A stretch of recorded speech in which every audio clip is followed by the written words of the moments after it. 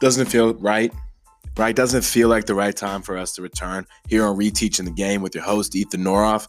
I know it's been a little bit of time, but the NBA draft just a couple of days ago, free agency right around the corner, and my real season, the off season, right out in front of us. It just feels like the timing is right. And I'll be honest with you guys, just searching a little bit recently, looking for something to give me passion, something to just light my fire in a way that it just hasn't been stroked recently. And man, it's easy to forget why I fell in love with this, but I sure did. Free agency, the NBA offseason, everything it's had to offer, everything it still has to offer. There is so much to discuss, so many angles, so many paths, so much potential, and that really does bring us to the episode name of episode number 14 of today's podcast, The Allure of Potential. Right? We're going to be talking a little bit about the NBA draft. We're not really going to recap it. We're going to hit you guys with a few lessons learned from it. By this time, we already know what happened. Right? It's easy to read about the results. We can have a discussion about some of the more some of the bigger talking points, if you want to call it that. We'll focus on what cap space really gets you. Had a really good conversation with one of my best friends today. So make sure we want to hit on that, specifically on that topic. And then we all know about how good this free agent class is, right? We've been hearing about it for basically since last offseason. Basically for a full year, we've been hearing how good this class is going to be, how much is going to shift the landscape of the NBA. And, we've already seen that, right? Anthony Davis wasn't a free agent, but that trade to Lakers certainly shook some things up, as did Kevin Durant's injury, as did Klay Thompson's injury, right? But there are still so many guys out there beyond those obvious names. So many really talented players, right? Look, if you're in the NBA, you got talent. Make no mistake about that. But there are so many guys who are just not in that first tier, but either in that second or third tier, and they should be discussed a little bit more, right? This market is going to be fascinating because you do have a lot of teams with cap space. You have a lot of teams looking to make a change, looking to make a move. So patience will be tested. So we'll get into that a little bit. The reason that this episode is called The Allure of Potential is pretty simple, right? It's pretty straightforward. And when you listen to this podcast, keep in mind that, yes, we do this live. And yes, I do have a dog, and sometimes he gets stimulated, and that's how things go. That's the magic. Well, it's not really the magic of television. It's the magic of recording audio, right? So we're just going to keep it moving. So when we talk about the NBA draft, right, this allure of potential, it's kind of like every team has a fresh slate. No matter where you started, no matter where you finished, it's that time to hit the reset button again. It's that time where my team can feel hopeful about its future. It's that time where we get this injection of youth and optimism, right? Everybody's sort of on the same playing field, even when we know that we're not. That's what the NBA draft represents. And the league has done a good job in making it an event, right? It's a consumable event. It's 5 hours, 6 hours. It's not all day. It's not over the course of several days like the NFL does it. I don't know how people sit around all day and night for that stuff. It's crazy. The NBA draft is a consumable product. And we had a lot of movement in this year's draft. We had a lot of trades go down. We had a lot of player movement, and that's almost always the case, right? I feel like every year we hear about these fireworks that are going to go off, and occasionally we get them. But more often than not, we get a little bit more than just some sparkler action, so that's nice. The NBA draft lessons that we learned, let's start with the Lakers, right? Because this is the easy one to take away. Lakers literally did not have a pick in this draft until 5 minutes before they made a pick, right? That's how fast that happened. So Lakers didn't know that they had a pick in this draft. Then Lakers fans didn't even know who Talen Horton-Tucker was, right? Maybe those truly dedicated to the draft process, all right, I'll give you that. But most casual Lakers fans didn't even know who this kid was. In the span of 10 minutes between learning Talen Horton-Tucker's name, learning that the Lakers had the 46th overall pick, man, Lakers fans will literally celebrate any second-round pick. You could put Bozo the Clown up there, and they would be telling you why it's a steal of the deal. It's kind of amazing, right? We talk ourselves into this potential. And yes, the advanced stats absolutely love Horton-Tucker, right? He's 6'4" with a 7'1" wingspan. You go, oh, that's pretty interesting. Looks like a kid who could play a little defense. If he gets his body in better shape, could all of a sudden be an interesting player. But just through that process alone, right? Even me, I sit here and talk myself into it. Because of what we don't know versus what we do, right? When we don't know the outcome, we tend to go one of two ways with it. We tend to either go very positive or very negative. As humans, we gravitate toward the extremes to fill in the gaps. And that's not a good process to go through because it can be destructive regardless of which way you venture on that spectrum. So anyway, Lakers fans will literally celebrate any second-round pick you throw out there, right? We saw it with Ivica Zubac a few years ago, right? And then here came the trade deadline, and Zubac was traded for Mike Muscala, and most people were like, he's probably not going to be re-signed anyway, myself included. And look, the reality is Zubac probably wouldn't be re-signed on this team, especially the way it's going to have to be constructed. But to sit here and celebrate a second-round pick like you just drafted the next Kareem Abdul-Jabbar, next Hall of Famer, let's slow it down a little bit. Right? The second lesson that we learned is one that we might have already known. You would hope that a change in front office structure might bring about a new way of doing business, but maybe it's not the case for Robert Sarver's Phoenix Suns. And I always introduce him like that now because he deserves that distinction. Let me put it like that. So when you get the Suns out here, they still have no idea what they're doing.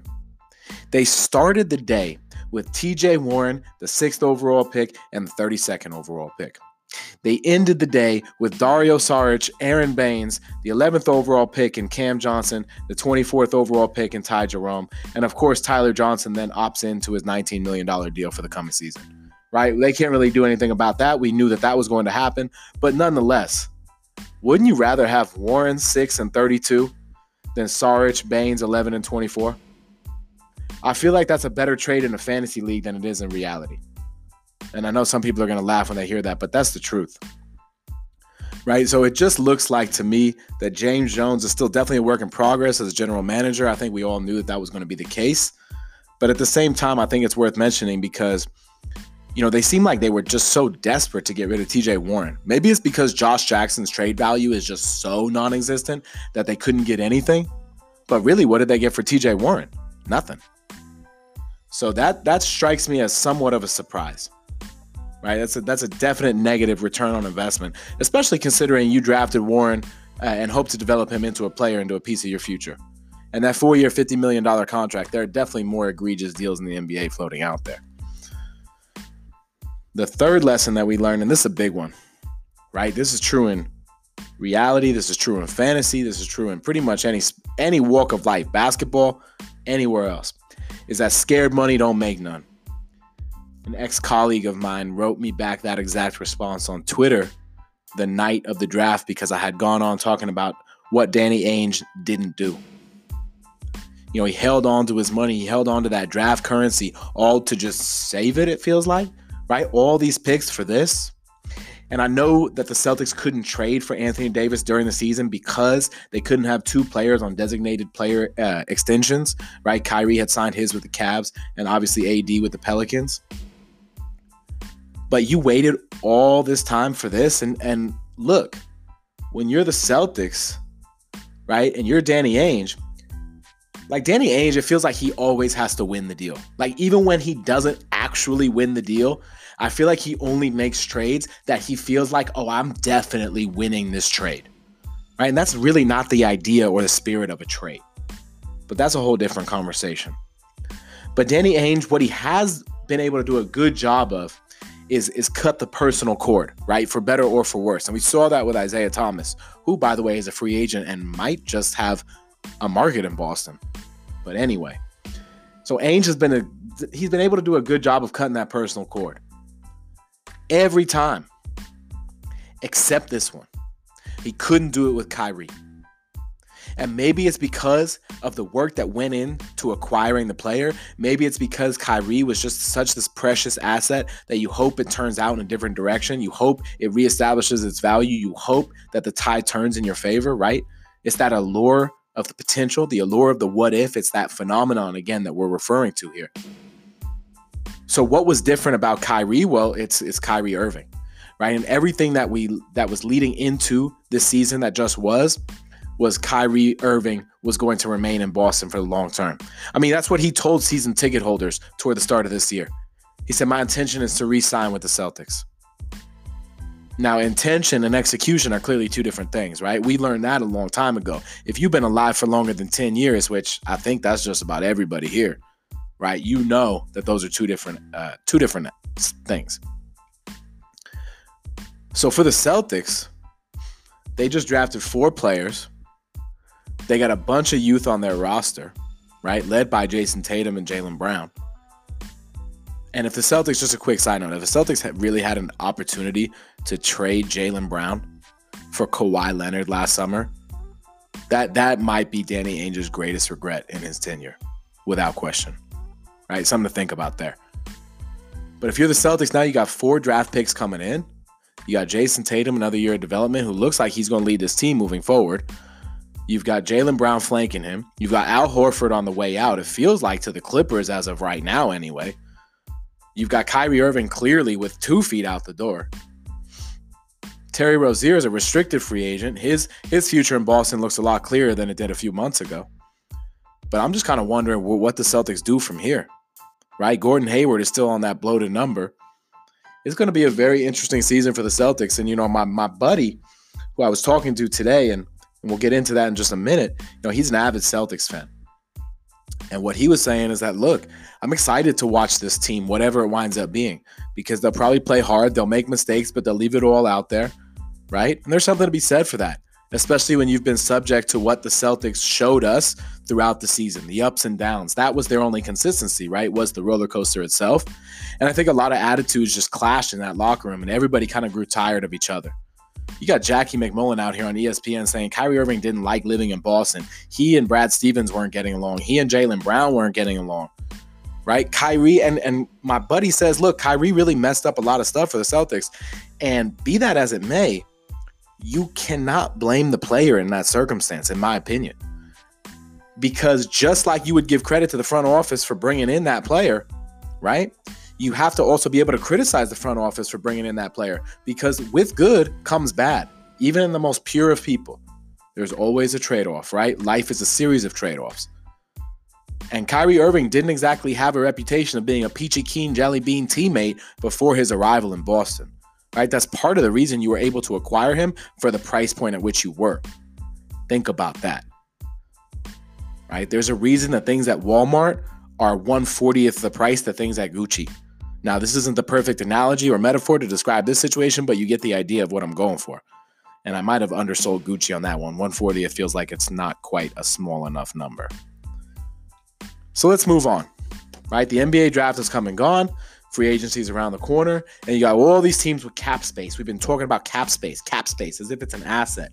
Well, it is an asset, but as if it's a tangible asset. That's the difference, right? What does cap space really get you? This is what my buddy texted me today. He goes, Ethan, let me ask you a question. What does cap space really get you in the NBA? Right? Like, I understand you need cap space to be able to sign players. That's all fine and good. But what does cap space really get you? So I had to think about what he was asking. And the reality is cap space doesn't really get you anything, right? It doesn't guarantee you a damn thing. What it does get you is it gets you a seat at the table, at least for some players and for some teams, right? It gets you an entry ticket into the musical chairs. That's actually a better way to say it. Right? But what cap space also gets you is it gets you a chance at the unknown and or the underexplored or the unexplored. It's both fascinating and dangerous. And it's not going to make some sense, so let me break it down a little bit. The reason it's fascinating and dangerous is because we as humans, we crave a desire to explore the unknown, right? If you want to know what something is, you have to go kind of feel it, touch it, experience it, play with it, etc., etc. But it's also dangerous, right? That's why we explore dark spaces that we don't know with a light, right? It's to protect ourselves. So when you're in this space of having cap space, right, you can do a lot of good, but you can also do damage. And as we've learned in the NBA, damage can be undone through trades and through time, right? But it's a lot easier to hit on successes in free agency than pay for mistakes. So this is the hardest part about cap space, is being able to navigate it and being able to resist your own temptation. Before the NBA had max contracts, owners were just spending stupid amount of money because of supply and demand, right? They were just trying to outspend one another. I think of Brian Grant's contract from way back in the day. Those of you OG hoop heads with me, you'll appreciate that reference, right? But that's why we have the max contract, right? Because owners, they had to protect themselves from themselves, basically. It doesn't benefit the player to have a capped earning potential. So you have all these teams with cap space, and so can you have the restraint to sit at that table? Right? It's sort of like being offered a buffet and knowing when to stop eating or knowing what to select before you even start. So imagine this gourmet feast is in front of you. They say, you can pick whatever you want. Prices of no concern. You have plenty of money, right? Eat until your heart's content. So you can trade the short term for the long term, meaning you can eat some but not everything, be satisfied, right, with where you're at and know where you're going in the future. Or you can trade the long term for the short term, stuff your face, but then feel terrible, pay for it the next day. And in the case of the NBA, in the case of the NBA team that builds through free agency this way by stuffing its face just for the sake of doing so, they pay for it over the long haul.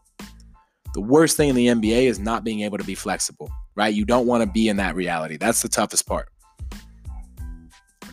So when we look at cap space, and if you're a fan of a team that has cap space, understand that patience doesn't mean negligence. That patience or prudence, it doesn't mean inactivity. There's only so much that we see. Okay, so cap space is important, but knowing how to use that cap space and when to use that cap space is far more important, obviously. And with that being said, let's look at some of those underrated free agents that are going to fit into that cap space for some of these lucky teams. Because these teams, they're about to get better this offseason, right? By and large, there are a lot of talented players on the market.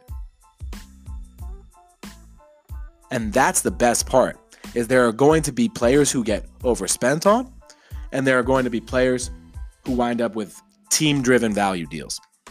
In my opinion, the max player almost always returns his value at an equal or greater rate to his contract number, whereas the role players tend to come up short. And so it's not to knock these role guys, but if you're in a market where everybody's in there or there is a crowded market, prices get driven up because more people have money to play with, right? They have more disposable income. They don't get driven down. It's only when teams run out of money that the prices get driven down because players still need jobs. So that's the upside and the downside of patience, right? It's like being in a giant auction and being willing to outspend your neighbor, and you don't know what's coming next or when it's coming. I mean, you hope to have an idea if you're a good front office and a good team, but you don't know for certain what the next thing is that's going to come across your table. You got to know when to raise that paddle and when to put it down. So let's look at those free agents. We're going to start with my man Julius Randle, right? And we're also going to focus on free agents. Let me stop on Julius for a second. We're also going to focus on those free agents who probably won't re-sign with their current team, i.e. Chris Middleton, right? I don't want to hear about, why did you talk about Chris Middleton? Okay, first of all, because he's getting a max deal. Second of all, because he's overwhelmingly likely to re-sign in Milwaukee. So let's look at Julius Randle. Yes, the Pelicans have cap space. I don't think Julius Randle is going to come back to New Orleans. Feels like they're focusing on the future, and right now he's part of the past because he was in the BZ era. That's before Zion, right? You'll get there. Teams that could and or should have interest in him. Utah, especially if they wave goodbye to Derek Favors before his deal becomes guaranteed. Brooklyn, assuming they don't re-sign or they don't sign both Kyrie and KD, they'll be in on a lot of players, right? And they need front court depth. Dallas, there's always been a lot of noise about Juju and Dallas, hometown, all of that. The Pacers, I think, would be a really interesting spot, although I don't think they're going to spend because they already have Sabonis. They drafted the kid from Georgia, first name Goga, and they have Miles Turner, of course. So probably scratch the Pacers off that list. But I think the Knicks, they obviously have a ton of cap space. They're going to be in. And Sacramento could be a really interesting spot for Julius Randle. Although I don't feel like backcourt depth is going to be their priority or front court depth is going to be their priority necessarily, but could be an interesting spot. Jeremy Lamb. I know there's been a lot of smoke about Kemba Walker coming to the Lakers, and for good reason, but Jeremy Lamb would be an excellent fit on that team. He showed himself to be a good player in Charlotte last year. Charlotte's up against it. Feels like he is not headed back there. So I could feel like the Lakers or the Clippers, either LA team, definitely find a role there. The Celtics could use some backcourt depth. They could definitely use some shooting on that roster. I think that would make sense. The Pacers, losing Darren Collison in free agency, perhaps. Tyreek Evans was just banned from the NBA for at least 2 years. It feels like a team that's going to need some three-point shooting, especially if Bojan Bogdanovic decides to walk out that door. So Jeremy Lamb should be a name on their radar. And then I think the Pelicans make a lot of sense, right? The Pelicans definitely are going to need some shooting to complement Zion and Brandon Ingram and Lonzo Ball. So I feel like that can make some sense too. Brook Lopez, right? I almost didn't include Lopez because he's such a name, right? But it's because the Bucks are limited in what they can offer him to re-sign that he makes this list, right? They're limited in what they can offer him, and I think his market's going to be there, especially from teams like the Knicks, the Mavs, and the Lakers. Be a perfect fit for the Lakers. He really would. It's too bad they let him walk before last season and he went to the Bucks. Be a perfect fit for this reconstructed Lakers team. The Mavericks could be interesting, especially if they want Porzingis to play more 4 than 5. So that's a potential option. I just feel like the Knicks, again, I know Mitchell Robinson is the next coming of, God himself when it comes to some New York fans. But I think he's got a lot to prove, and Lopez could be a nice fit with all that money to spend and some real talent. They need some real talent. They can't rely on the what if and expect to put points on the board. DeMarcus Cousins is such a great name to me right now because this time 2 years ago, it was a whole different story, right? It was just after he had torn his Achilles. Nobody really knew what his future was going to look like. So I should say a little bit longer than 2 years ago. We thought he was destined to sign a max contract, even remain in New Orleans. Could have changed the whole NBA, right? DeMarcus Cousins' injury really did change so much about the NBA. Anthony Davis, the Warriors, so much. But as far as his market, man, he tore his quad in the playoffs, and yeah, he did come back, but he didn't look really good doing it. And I get the rehab and the recovery and all that, but hasn't been healthy now 2 straight off seasons. Bigger guy, big load, didn't look good when he was out there. I feel like it'll be hard for him to build the market to be what he wants it to be. And I feel like another 1-year deal could definitely be in his future. I could see teams like the Knicks, the Nets, and maybe the Lakers on a discount deal just because they're the Lakers, but I really don't even see it in that regard. So DeMarcus Cousins is a real interesting one to me. I don't know what his market's going to be like. Feels like another 1-year deal's coming his way. Another guy I have no idea what his market's going to be, and I'm not even going to try to predict it, is Derrick Rose. Derrick Rose can hoop, right? He can still play. And it's been interesting because there's been next to no conversation about what's going to happen with his career this offseason. I'm very curious to know. I have no idea where Derrick Rose is going to play next season. I have no idea what Derrick Rose is going to look like next season, but he was hooping for the Wolves this year at certain points. And so that's a name that I think a lot of people should be filing away and keep a track of, right, as we move forward here. All right, let's finish up with the last few. We got Bojan Bogdanovic, a shooter from the Pacers. Really carried that team for a while, at least offensively, when Victor Oladipo went down last season. I think the Pacers will try to keep him around. But I don't know if they'll be able to because the Pelicans, the Lakers, the Kings, probably a number of other teams will be in on Bogdanovic. Could really play, and he can really shoot the ball. So that's obviously in high demand in this NBA. And I wouldn't be surprised if the Kings come a little bit harder than some people expect. Pat Beverly would make so much sense for the Lakers. I just don't think it's going to be at the number that he's looking for. Pat Beverly's looking to sign a deal. He's looking to cash in. It really feels that way. So the Clippers, if they want to keep him, it's going to cost them, right? I think he could re-sign those Clippers. By no means is that a slam dunk. But I think his hometown Bulls could make sense, even though they just drafted Kobe White. I think the Suns could make some sense, even though Tyler Johnson just opted in. And again, the Pacers, they need that backcourt depth. So I think Pat Beverly would fit in real nice and scrappy alongside Victor Oladipo when he's finally ready to return, probably around December or January, last we heard. So Pat Beverly market's going to be interesting. Jonas Valanciunas, a guy who we've heard nothing about since the season ended, basically. I think everybody just assumes that he's going to re-sign with the Grizzlies, but what if a team like the Celtics comes in and says, hey, we want to make you an offer, man? Right? Our timeline has sort of changed. We think you could grow with this team. We've been looking for a center of the future. How about you?